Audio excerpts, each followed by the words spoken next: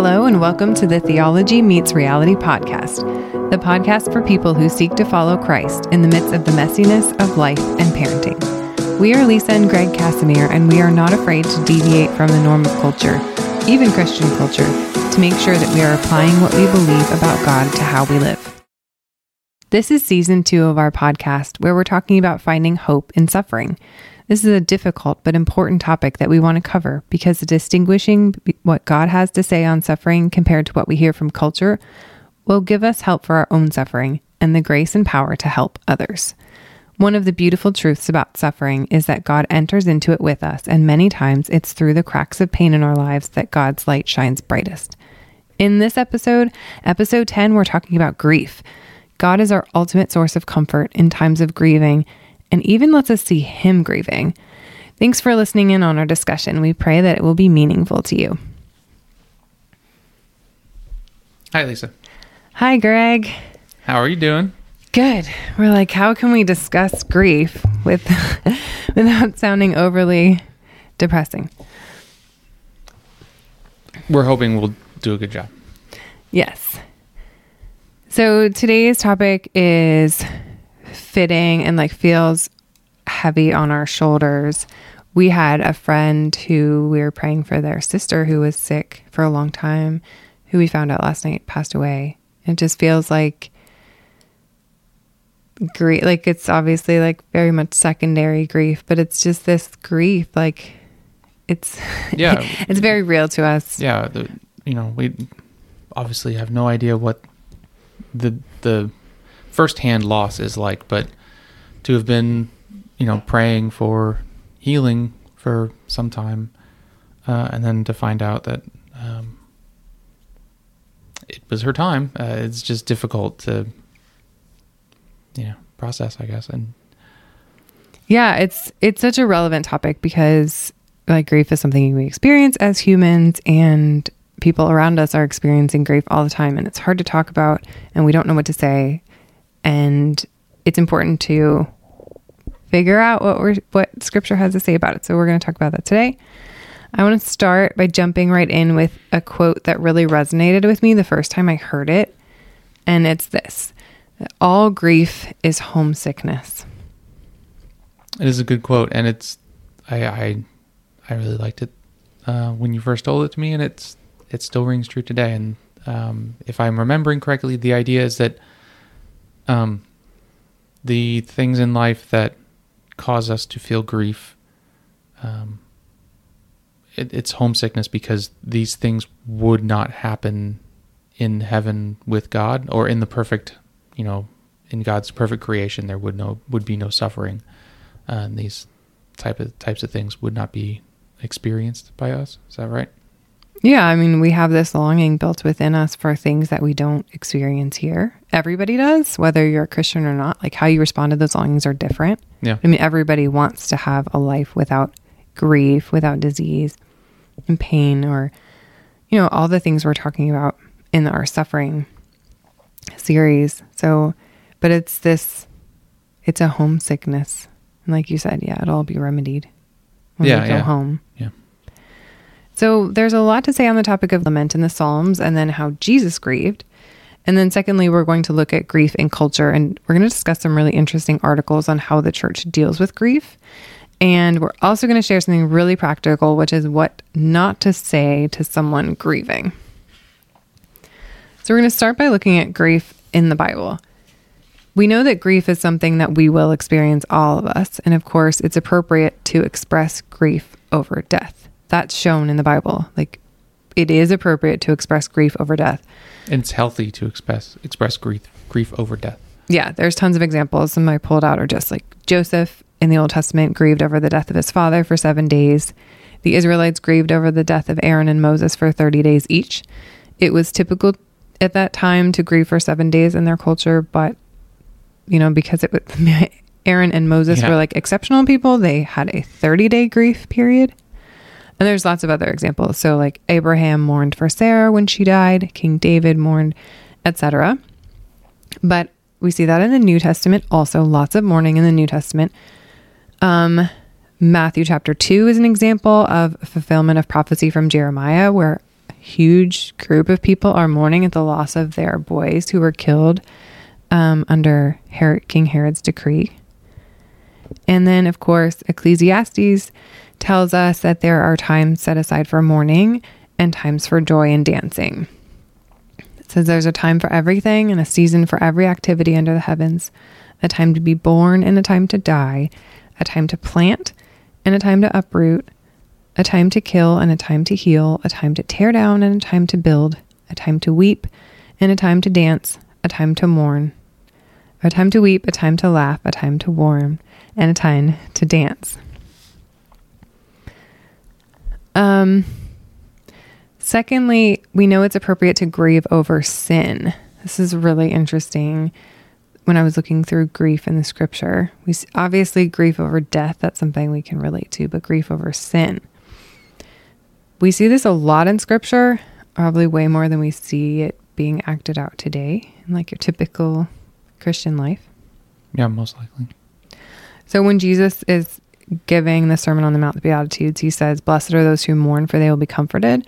And that actually refers to grief over someone's sin, like their own sin or the sins of others. And it's connected with 2 Corinthians 7:10, which says, "For godly grief produces a repentance that leads to salvation without regret, whereas worldly grief produces death." So we are blessed when we are mourning our own sins or the sins of others. And then we see in Ezra's grieving over sins.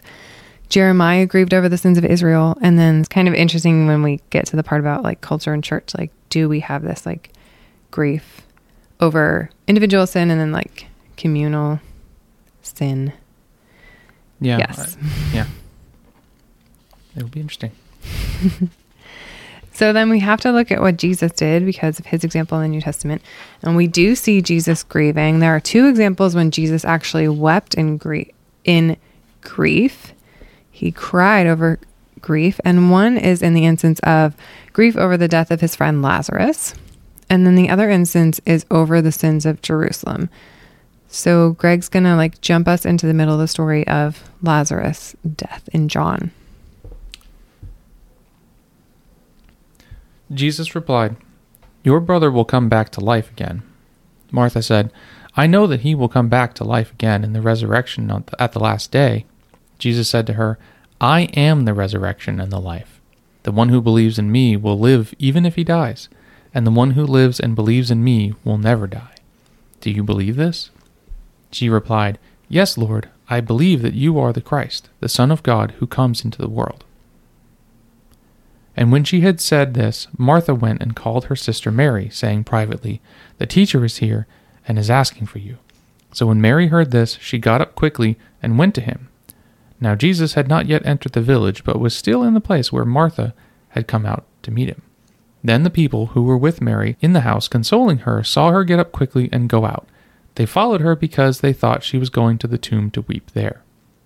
Now when Mary came to the place where Jesus was and saw him, she fell at his feet and said to him, "Lord, if you had been here, my brother would not have died." When Jesus saw her weeping, and the people who had come with her weeping, he was intensely moved in spirit and greatly distressed. He asked, "Where have you laid him?" They replied, "Lord, come and see." Jesus wept. Thus the people who had come to mourn said, "Look how much he loved him." But some of them said, "This is the man who caused the blind man to see. Couldn't he have done something to keep Lazarus from dying?" Okay, so this is super interesting because we know after Jesus raises Lazarus from the dead. So the question is, Jesus knew he was going to raise Lazarus from the dead. Why would he weep? That is a good question. I think he wept because, like, it's, you know, to the experience of loss is, it's deeply moving, and like there is a pain associated with that obviously like Mary and Martha were dealing with and were going through. Yeah, just because it was sad. It was like, yeah, that's what you're saying. Yeah, I think also it could be that Jesus was grieved to see the brokenness. Yeah. That's what I'm thinking Yeah, too. to see the wages of sin and see how it affects people, like Mary and Martha. I think it's an interesting like principle you can take from this probably is, even though you know the future will be happy, even though there's a happy ending ahead, like Jesus knew that because he was God, Yeah. it was still appropriate to grieve at that time. Yeah. So even though as Christians, like we don't grieve as those who have no hope, like we know that there's a happy ending. If we're grieving the loss of someone, especially someone who's passed on to heaven, a lot of times it's kind of like, well, it's going to, it's for their good. It's for our good. Like we'll see them in heaven. But like that doesn't take away the appropriateness of grief at their loss. Yeah. Like, we will have eternity together, but we no longer have now together. And the rest of the lives for those who remain, like that, it's a loss, and losses are hard. Okay, let's look at the second example of Jesus weeping in grief. And this is from Luke 19. And he is weeping over Jerusalem. So it says, when Jesus approached and saw the city, he wept over it, saying, if only you had known on this day, even you, the things that made for peace. But now they're hidden from your eyes. For the days will come upon you when your enemies will build an embankment against you and surround you and close in on you from every side. They will demolish you, you and your children within your walls, and they will not leave within you one stone on top of another, because you did not recognize the time of your visitation from God. So he's like prophesying the destruction of Jerusalem, but I don't think that he's as sad about the destruction of a physical city as the people and their sins and their lack of recognition from, like, their lack of acknowledgement and acceptance of God, and just like grief over their sin. Yeah, that he was the prophesied like Messiah, and they rejected him, and they had like unimaginable joy at their doorstep, and they refused it. I know, and he made them. He made all people, like through Christ, all things were made, and like he was willing to die for them. So like, what grief to see sin like reign. Do you know what I mean? Yeah. It's very sad, but so it's appropriate to show grief over sin as well. Jesus shows us in these examples, like he shows emotion. It's okay to have emotion and feelings. He shows compassion for his friends and care and concern.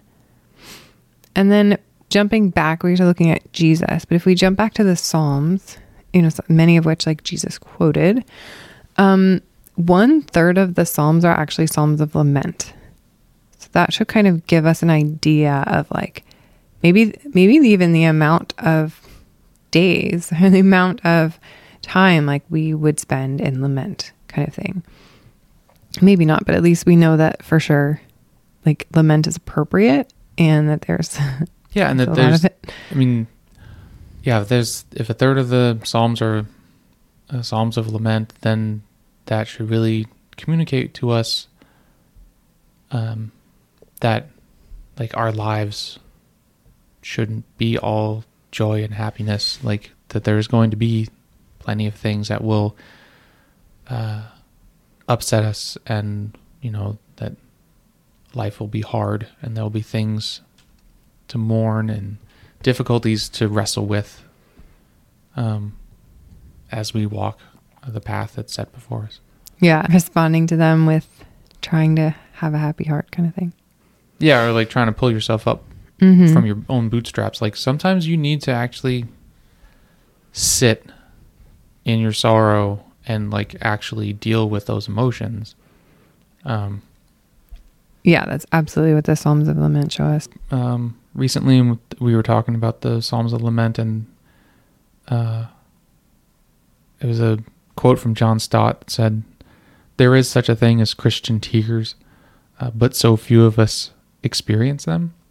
And that really struck me, because I, in this year, I found it really hard to like process everything that I'd gone through the year prior, and then I like quit my job, and then I wasn't letting myself actually be sad about it. Like when I felt like my throat, like, you know, getting like choked up and stuff because I was getting emotional, like I would distract myself and go do something else and not be sad. And it got to just be really unhealthy, because I needed to be sad about the things that I left behind and the friends that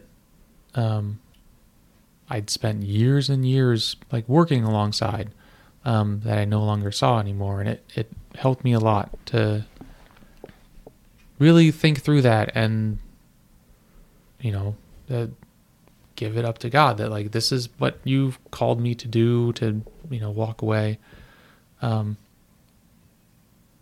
I shed tears over that because it was really hard. Lots of hard stuff. And it kind of just, it'll fester and like really become like even depression if you don't like deal with it. Right. So the Psalms of Lament are a really helpful tool because we cry out to God through them. And we do that because we know he's there and because he can answer, like he can change things. And of course, like you're gaining this connection with God when you cry out to him, when you bring your pain to him. And then of course, like when we see when we read Psalms, we know the writers experience these like intense emotions, and it allows us to see the hearts of others and give us permission, like you were saying, like permission to express your hearts to God. I mean, these were written by men, like, you know, some of them like warriors and stuff like that, like for example, like David. And so it's like, if it was appropriate for them to have these emotions, sorrows, then it would be appropriate for us to express our emotions too. Yeah. And then of course, like another benefit of the Psalms is they give us words, prayers, songs to use when we don't have words. A lot of times when we're grieving, we don't know what to say. Yeah, that's a big part. I took to writing some things down. Just because like it just personally felt a little bit better to like be writing it on the page because I can come back and refer to it again later and just know that that's what I was going through. And I could see in my life later on how things improved and what I like even got out of just writing that down, that like, oh, I like haven't thought about that in a while, you know, or like I wrote this down and I dated it and then I can come back to it and say like, oh, well, it was this much longer from then until things got better. Yeah, to have this like space and time to mourn. Yeah. Like one of the great things that we know that scripture tells us, like the most encouraging thing of all, is that death and mourning will end forever. And we know from Revelation 21 that he will wipe away every tear from their eyes, and there will be no more death or mourning or crying or pain. And then from 2 Timothy, it says, Christ Jesus, who abolished death and brought life and immortality to light through the gospel. So Jesus abolished death and brought life, like, and light. And there's so much joy in that. And even it's a very much like already but not yet situation. Like this is the hope in the suffering that we have, right? Right. Like that is all done and it is finished, but it is also not here yet. And so we continue going through what we need to go through because the end is already decided.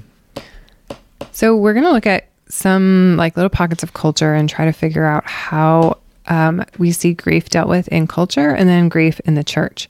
So I was thinking in general, I feel like our culture can require a quick grieving process. I feel like in general. Yeah, it depends on, obviously like there are variances, but I feel like I haven't experienced a whole lot of loss in my life, but when my mom died, it felt like that was sad. Then there's a funeral and people like come and then they're gone and like life just goes on. And like, I really feel for my dad, because he's the one who's then like left alone. Yeah, I mean, don't you feel like that's a quick grieving process? I mean, It's it's very just like quick. days from death to funeral to end of grief time. Right. And, there's obviously, like, for individual people, there may be an extended grieving period depending on, like, how they get to death. But for everyone else who, like, comes to the funeral and stuff, like, it's a rather sudden thing or whatever, and the culture is very brief. Yeah, so you're agreeing with me. I'm agreeing with you. I'm just saying that individually it can be a very long grief period, but culturally it's... Right, I'm saying, but they require of it, like, you're better now. Like, the implication is that things just go back to normal. Right. Yeah, they're like, It okay, we did the doesn't. funeral and off we go. Right, yeah. And then also, like, sometimes the culture can be judgmental about how people grieve, or just judgmental in general, of course. But there was a headline that I saw from The Guardian. It said, they lost loved ones to gun violence and their grief was politicized. Of course, like, you can imagine how that would happen. And then I was reading about the children who have lost a parent to COVID. So, I mean, these numbers are, like, kind of old, but in America, like, at least 113,000 children have lost a parent to COVID. Yeah. And so it's kind of like, well, so you've got this massive group of people. I mean, obviously people lose parents regularly, right? But you've got this massive group of people who have suddenly lost someone that they weren't expecting to lose. And how do we deal with, like, the grief there as a culture kind of thing? And yeah, I don't think that we do very well. No, and it's probably in that case, it has a lot to do with the scale of it. Like, it's just so many, like, as a culture, like, that they might fly the flags at half staff or something to mark a milestone in the number of people who died. But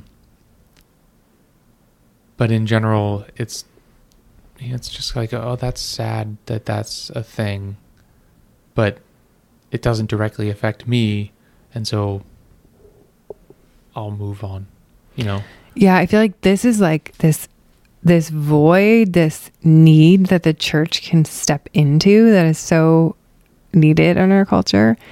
Like, one in the little article about children who've lost parents to COVID, like, one little girl was like, felt like it was kind of her fault, which is that's like a regular experience that people can have. And she didn't want to get counseling because she didn't feel like she deserved it. And it's kind of like, we can, like, yeah, we can't help all the kids, but, like, in our local area, in our community, can we help someone who has, do you know what I mean? Like, can churches kind of, like, step up to this larger problem? Yeah. And, like, help with that kind of grief? Because you're right, it can just seem too big and it's like numbers, but then these are, like, actual people living in actual places, and we have a lot of church, so yeah, or a lot of Christians, which kind of transitions us to the next part, which is, like, how do we deal with grief in the church? And again, like, there's subcultures that deal with it differently, but I kind of pulled out a couple articles I think are interesting for us to talk about. So one of them is an opinion piece called "Grief Hides in the Church Bathroom," and it was by Caitlin Curtis, and she is talking about how she went to church, and one of her friends, she knew her friend had lost a baby recently, and she saw that when she was in church, the friend who had suffered a loss, like, went into the bathroom, like, left church. And so the friend followed her out, and they ended up, like, weeping on the floor of the bathroom. And she says, church is often like that. We celebrate together and worship, but grieve alone. She said that Sunday wasn't the only time I've cried alone in the church bathroom, feeling invisible while the rest of the congregation celebrated. And she talks about kind of, like, her culture and just kind of, like, how she doesn't really feel that there's a place to grieve. She says it talks about things like lament becoming a sign of weakness and lack of faith. And they've heard about, like, platitudes from other people in the church, like, to move on and get over it. And they've talked about the practices of funerals that turn into celebrations of life that can cover over like the reality of grief and loss. Right. Well, and that's part of it, right? Like the prevailing culture is that you go to church to feel better about yourself and feel better about your circumstances. You don't go there to be sad. Yeah, it's the idea, because we're getting confused about what church is, which is not a building, but people, the body of Christ. Right, and life is full of difficulties, and those are promised to us, and that we're to come together and help each other with that, and not just like sweep it under the rug. And I'll probably I'll talk about it a little bit more after we do the other article, I guess. No, I mean, we can talk about it. We can discuss it in this article. It's kind of hitting at the idea that like, okay, church is not like a thing to go do and like get something out of it. It's not a program. It's not something that you should necessarily like have to be paid for, which gets on like a whole nother topic. But it's like, if we're a group of people caring for one another, bearing one another's burdens, right? Then. Right. Yeah. So in my mind, when we were talking about this before we started, the image that popped into my head about like someone who's sad and grieving, going to a church, like, okay, but like you can go over into like the chapel that's disused and like be sad over there, but like, or you come to be sad at church like when it's not service time. Don't do that on a Sunday because people are coming to be happy at church and you need to be sad somewhere else. Like, which is like what led the girl to go cry in the bathroom. That's what she says in here. She says, we have Bible studies, we sing happy worship songs telling each other it's all going to be okay because God has everything under control and we should never question the will or ways of God. So we use Band-Aids. We cover up our grief and hope it will go away because our sanctuaries are meant to be pristine and our services are meant to be planned and coordinated, not sloppy with tears and sadness. And she says that's why so many of us retreat to church bathrooms or to our cars in the parking lot or to other churches or outside church doors forever. Yeah, I was going to say, or just stop coming to church because they're not caring for you. They're caring for themselves, and they're like, you need to buck up and move on because it's over. Like, there's nothing you can do to bring them back, kind of thing. And it's like, well, I mean, everyone knows that, but like, you're still here grieving, and there's a healing process that has to take place. And I don't know, maybe it's like the nature of relationships in church culture, like don't like support that type of deep, intimate care for other people. Like, it's most likely going to be your close friends and relatives who really rally around you and continue to like check in on you and see how you're doing and stuff. And if you've just been going to one of these like mile wide, inch deep kind of churches, you may not have those kind of relationships and you're just lost. And you get to do a celebration of life funeral where you talk about all the good things they did in their lives. Yeah, I mean, I don't want to like, those aren't necessarily wrong. Like, usually people choose to have those. Yeah, I feel like I'm getting into the weeds. Like dark towards like some churches. But I feel like this is an opportunity. It's not kind of like, oh, if you're a big church or if you have lots of programs that like you can't do this. I feel like it's an opportunity. So, for example, she was saying in this article that she started a Hannah service around Mother's Day, which was specifically like an opportunity for women and mothers like who have lost children or like couldn't have children to come and grieve. And she said it was for weeping and pouring out, for remembering and not being afraid to ask why. And she said that they would sit with women and hold space together. She says, I sang songs over them. We collectively practiced remembering and lamenting. We practiced something the American church often ignores. We practiced deep grief. And then she says, perhaps our churches should set aside planning meetings and sit and lament for the ways we've missed it. Really interesting kind of thoughts, right? Like, yeah. Like, is there space in the church for grief? Something to ponder. And then similarly, I feel like this is an opportunity that the idea of like corporate, larger cultural grief is something that we have gone through recently, like with the pandemic. Like there was a lot of just like sadness, right? And then a lot of loss. Yeah. And then there was like a lot of like racial tension and loss there too that caused a lot of grief. And I feel like that was like such an opening for the church to step out of its buildings or call people in who wouldn't ordinarily have been interested. Do you know what I mean? But like take that space, the need to grieve, like as a community.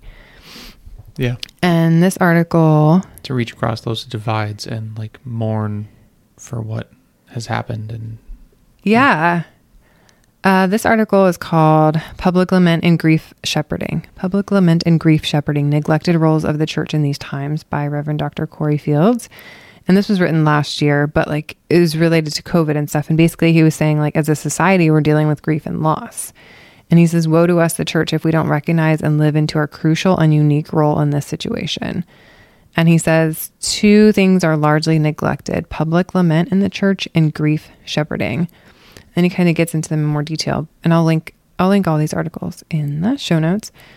But those ideas are so interesting because they, like, in a lot of ways, they are really unique to the church. Like, obviously you can lament, like, not knowing God, and you can grieve not knowing God. But it's like, why don't we just step into these obvious places? I feel like, I don't know. What do you think? Or do you think it's not so obvious? Oh, I think it's outside comfort zones. And again, it would be to like admit that it's not like all sunshine and roses and stuff. Like there are hard times, and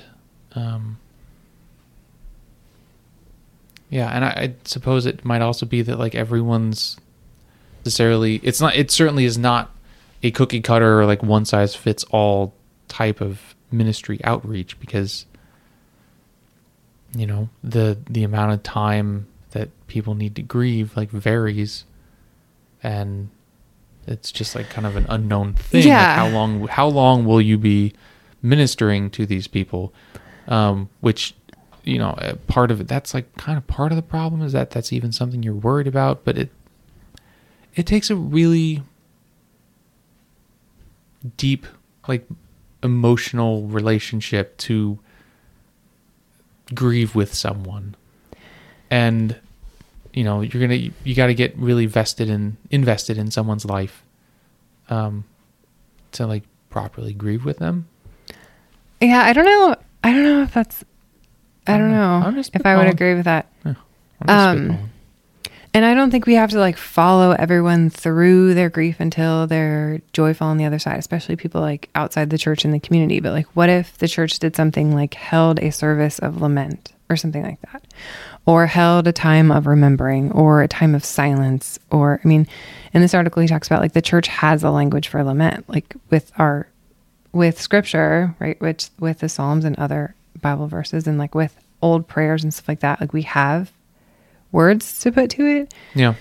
And then also he talks about something that is key too, which is that we sometimes forget that grief and loss extend beyond the experience of death of a loved one. But of course, like you can be grieved over like when things don't turn out the way that you think they will, right? Or smaller things are like disappointment. Yeah, I don't know. I know that there are some churches that have done like services like that where they just kind of like pray over COVID or grieve for COVID and invite people to come in. I haven't heard of that many of them. I don't know. I'm interested. It's something to think about for sure. Like how do we minister to people, grieve with them? Yeah. Or even just grieve ourselves, like. That's true. If you don't know how to grieve yourself. Another thing that I think sometimes can limit us in our American culture is the idea of like comparative suffering. Like, are we allowed to grieve the loss of a pet or like a dashed dream or like a lost job or something when other people are suffering bigger things? I feel like a lot of times people are scared to say something, or they don't want to make too big of a deal of something when they feel like somebody else has a bigger problem. Yeah. Like the world's full of toppers. Like, where they're like, oh, you're sad because your dog died. Well, I know somebody whose mom has cancer. And it's like, well, I don't know do people actually do that? Or I think we just feel like people, like we feel kind of silly going like, I'm so sad that this small thing made me sad. And then.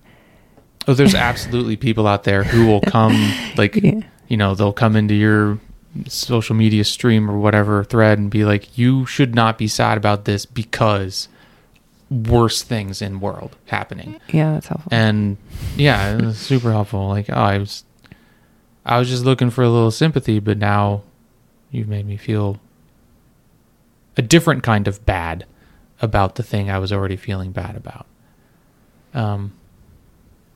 Yeah, comparative suffering is just, it, you know, everyone's going through something.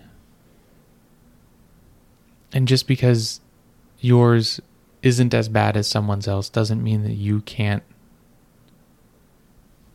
like, you know, just lament it. Mm-hmm. Like, go through it and be sad about it and, like, you know, take it to God for sure, but also, like, confide in other people whom you trust and, you know, care for you. Yeah. It can become worse because you're not dealing with it. Right. So oftentimes we wonder, like, what can we do for other people? I mean, you were talking about, like, requiring an emotional connection to help someone grieve. And, like, maybe that's true. I don't know. One thing that I think is really important to remember is just the idea of a ministry of presence, just like a physical presence with someone, because grieving alone is terrible and we're not meant to grieve alone. We're supposed to be a community. So the idea of just sitting with someone, just being with someone, not even saying anything, like from the book of Job, and his friend sat with him for 3 days. Yeah.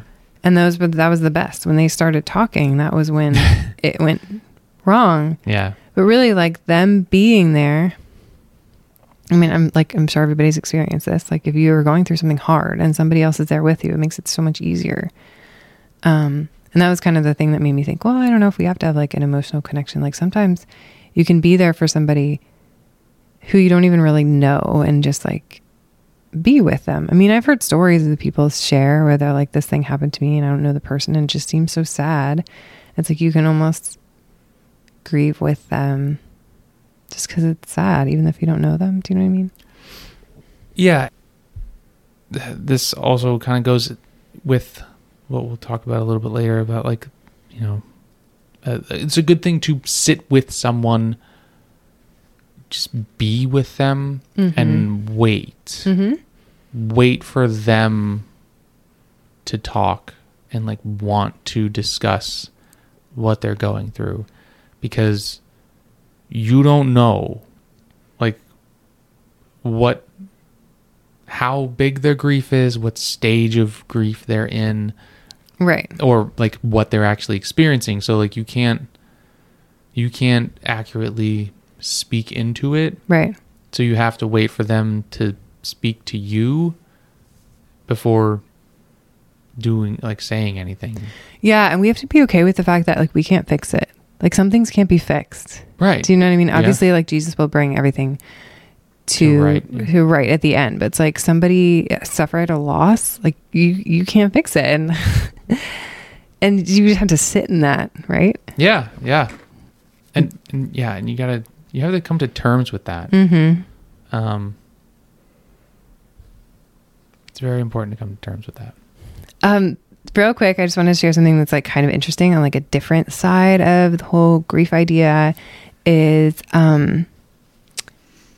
there is a nun who is, like, well known on Twitter because she, talks about memento mori, which is the idea of, like, remembering your death. And so, like, meditating on your own death. And, I can link to her. She is, Sister Teresa Aletheia. And like I heard her story. She's a super interesting story because she used to be an atheist. But just the idea of like the interesting thing is she started reflecting on death and tweeting about it. And now she has like 47,000 followers. And it's kind of like interesting because if you read through some of the stuff that it's kind of like can be a space where people can talk about things where you wouldn't ordinarily be able to talk about things like death and sadness and concerns and stuff like that. Yeah, and it provides a space, as we talked about before. Yeah, it's kind of cool to use social media in such a way. And like, I don't know, I thought it's really neat. And I've heard her, like I said, I've heard her story and it's super interesting. And she's, anyway, it's kind of like a different way of going at the idea of like death and sadness and the inevitability of like grief and stuff in our life.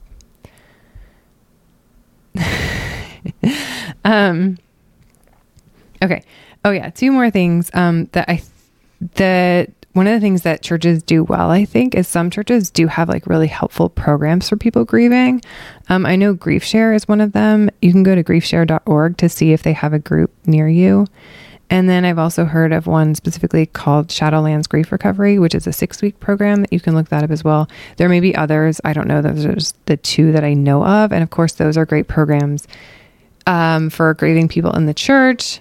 And then also like you could invite somebody who you know is grieving to attend that as well.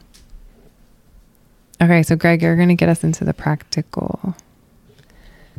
Yeah. Some do's and don'ts about like being with someone, or, you know, responding to someone who's going through something. So these are some good things, some poor things to say rather first, followed by some good things to say. They're from GriefShare leaders. We didn't make them up. Yeah. These are official. These are legit. Some poor things to say. Don't say these things. They lived a full life. They are so much better off in heaven. Don't you think it's time you moved on? And here they note that saying moving forward is a much better phrase than saying move on. Think of all the sadness they don't have to go through now. That's like, why would you say that? I know how you feel, which you don't. Like, you don't. You suffered your own loss, and that's yours. You don't know how they feel exactly. And if you need anything, give me a call. And it says here in parentheses, they won't, and you know they won't. And I've heard a couple of these before, and I try to not use them. So some good things to say or do, just be a supporting presence, and be a good listener. Give them freedom to speak of their loved ones, even through tears. Like, don't admonish them or say, like, try to change the subject or anything. Like, if they're ready to talk about it, then you need to let them talk about it. Send a card or email or message them on social media or Facebook on the 1-year anniversary so they know that you haven't forgotten. Put their death on your calendar to remind you in the years ahead. People are amazed when you can still recall their loved one's death, because they certainly do. I know, I think that's the idea. I mean, my dad goes and visits my mom's grave every year, because it's hard. Like, you know, they're like in the run up to their death, they're no doubt like reliving all the things that they went through. And then the anniversary of their death, and you know, so if you reach out to them and say something, or you know, you send them something in the mail, it just helps them to know that they're not alone. Like, you know, right? I think the idea is people think, oh, well, I don't want to like make them sad or like bring it up as if they don't remember or they're not sad, right? Because yeah, they remember. Yeah, remember how you're not supposed to say move on? It's because they don't, because that's a thing that happened to them, and they're not going to. It's extremely unlikely that they will get amnesia and completely forget. You know. Some other ones are offer to bring them to church and sit with them That's a big one. Like, don't offer to bring them to church and then ditch them. Like, or like be like, you should come to church. And then you make like no effort to help them with the discomfort of being in church. Mm-hmm. And offer to do a task that would be helpful. Like, as opposed to saying like, let me know if there's anything I can do. Right. You actually say, hey, I'm going to come over and like mow your lawn or clean your house or some other errand that they would need help with. And then it says here, after a while, invite them to a social event and bring them. And I suppose that's like to help them like be reintroduced when they're ready to like being around groups of people again. Right. Yeah. Because they may have very well been involved in different social groups, but it was with the loved one that they lost. So. Yeah. Those are really good to remember. Okay, so we've talked about a lot of heavy things, but we always want to end with a bright spot because there's hope in suffering, and I don't want to like underestimate that. Because though we grieve and suffer while we're on the earth, God will bring it all to an end, and we will suffer no longer. And then even more comforting in our present suffering is that God is with us, and He promises never to leave us. He's the source of all life and all comfort, and He can bring us through the dark valleys into joy again. Weeping lasts in the night, but joy comes in the morning. Almighty God, Father of mercies and giver of comfort, deal graciously, we pray, with all who mourn, that, casting all their care on you, they may know the consolation of your love, through Jesus Christ our Lord. Amen. Thanks for listening. We appreciate all of our listeners and are praying for you. If you'll take 2 minutes to rate and review our brand new podcast, we would be so grateful. For more information on today's episode, head to theologymeetsreality.com. Until next time, follow Christ, not culture.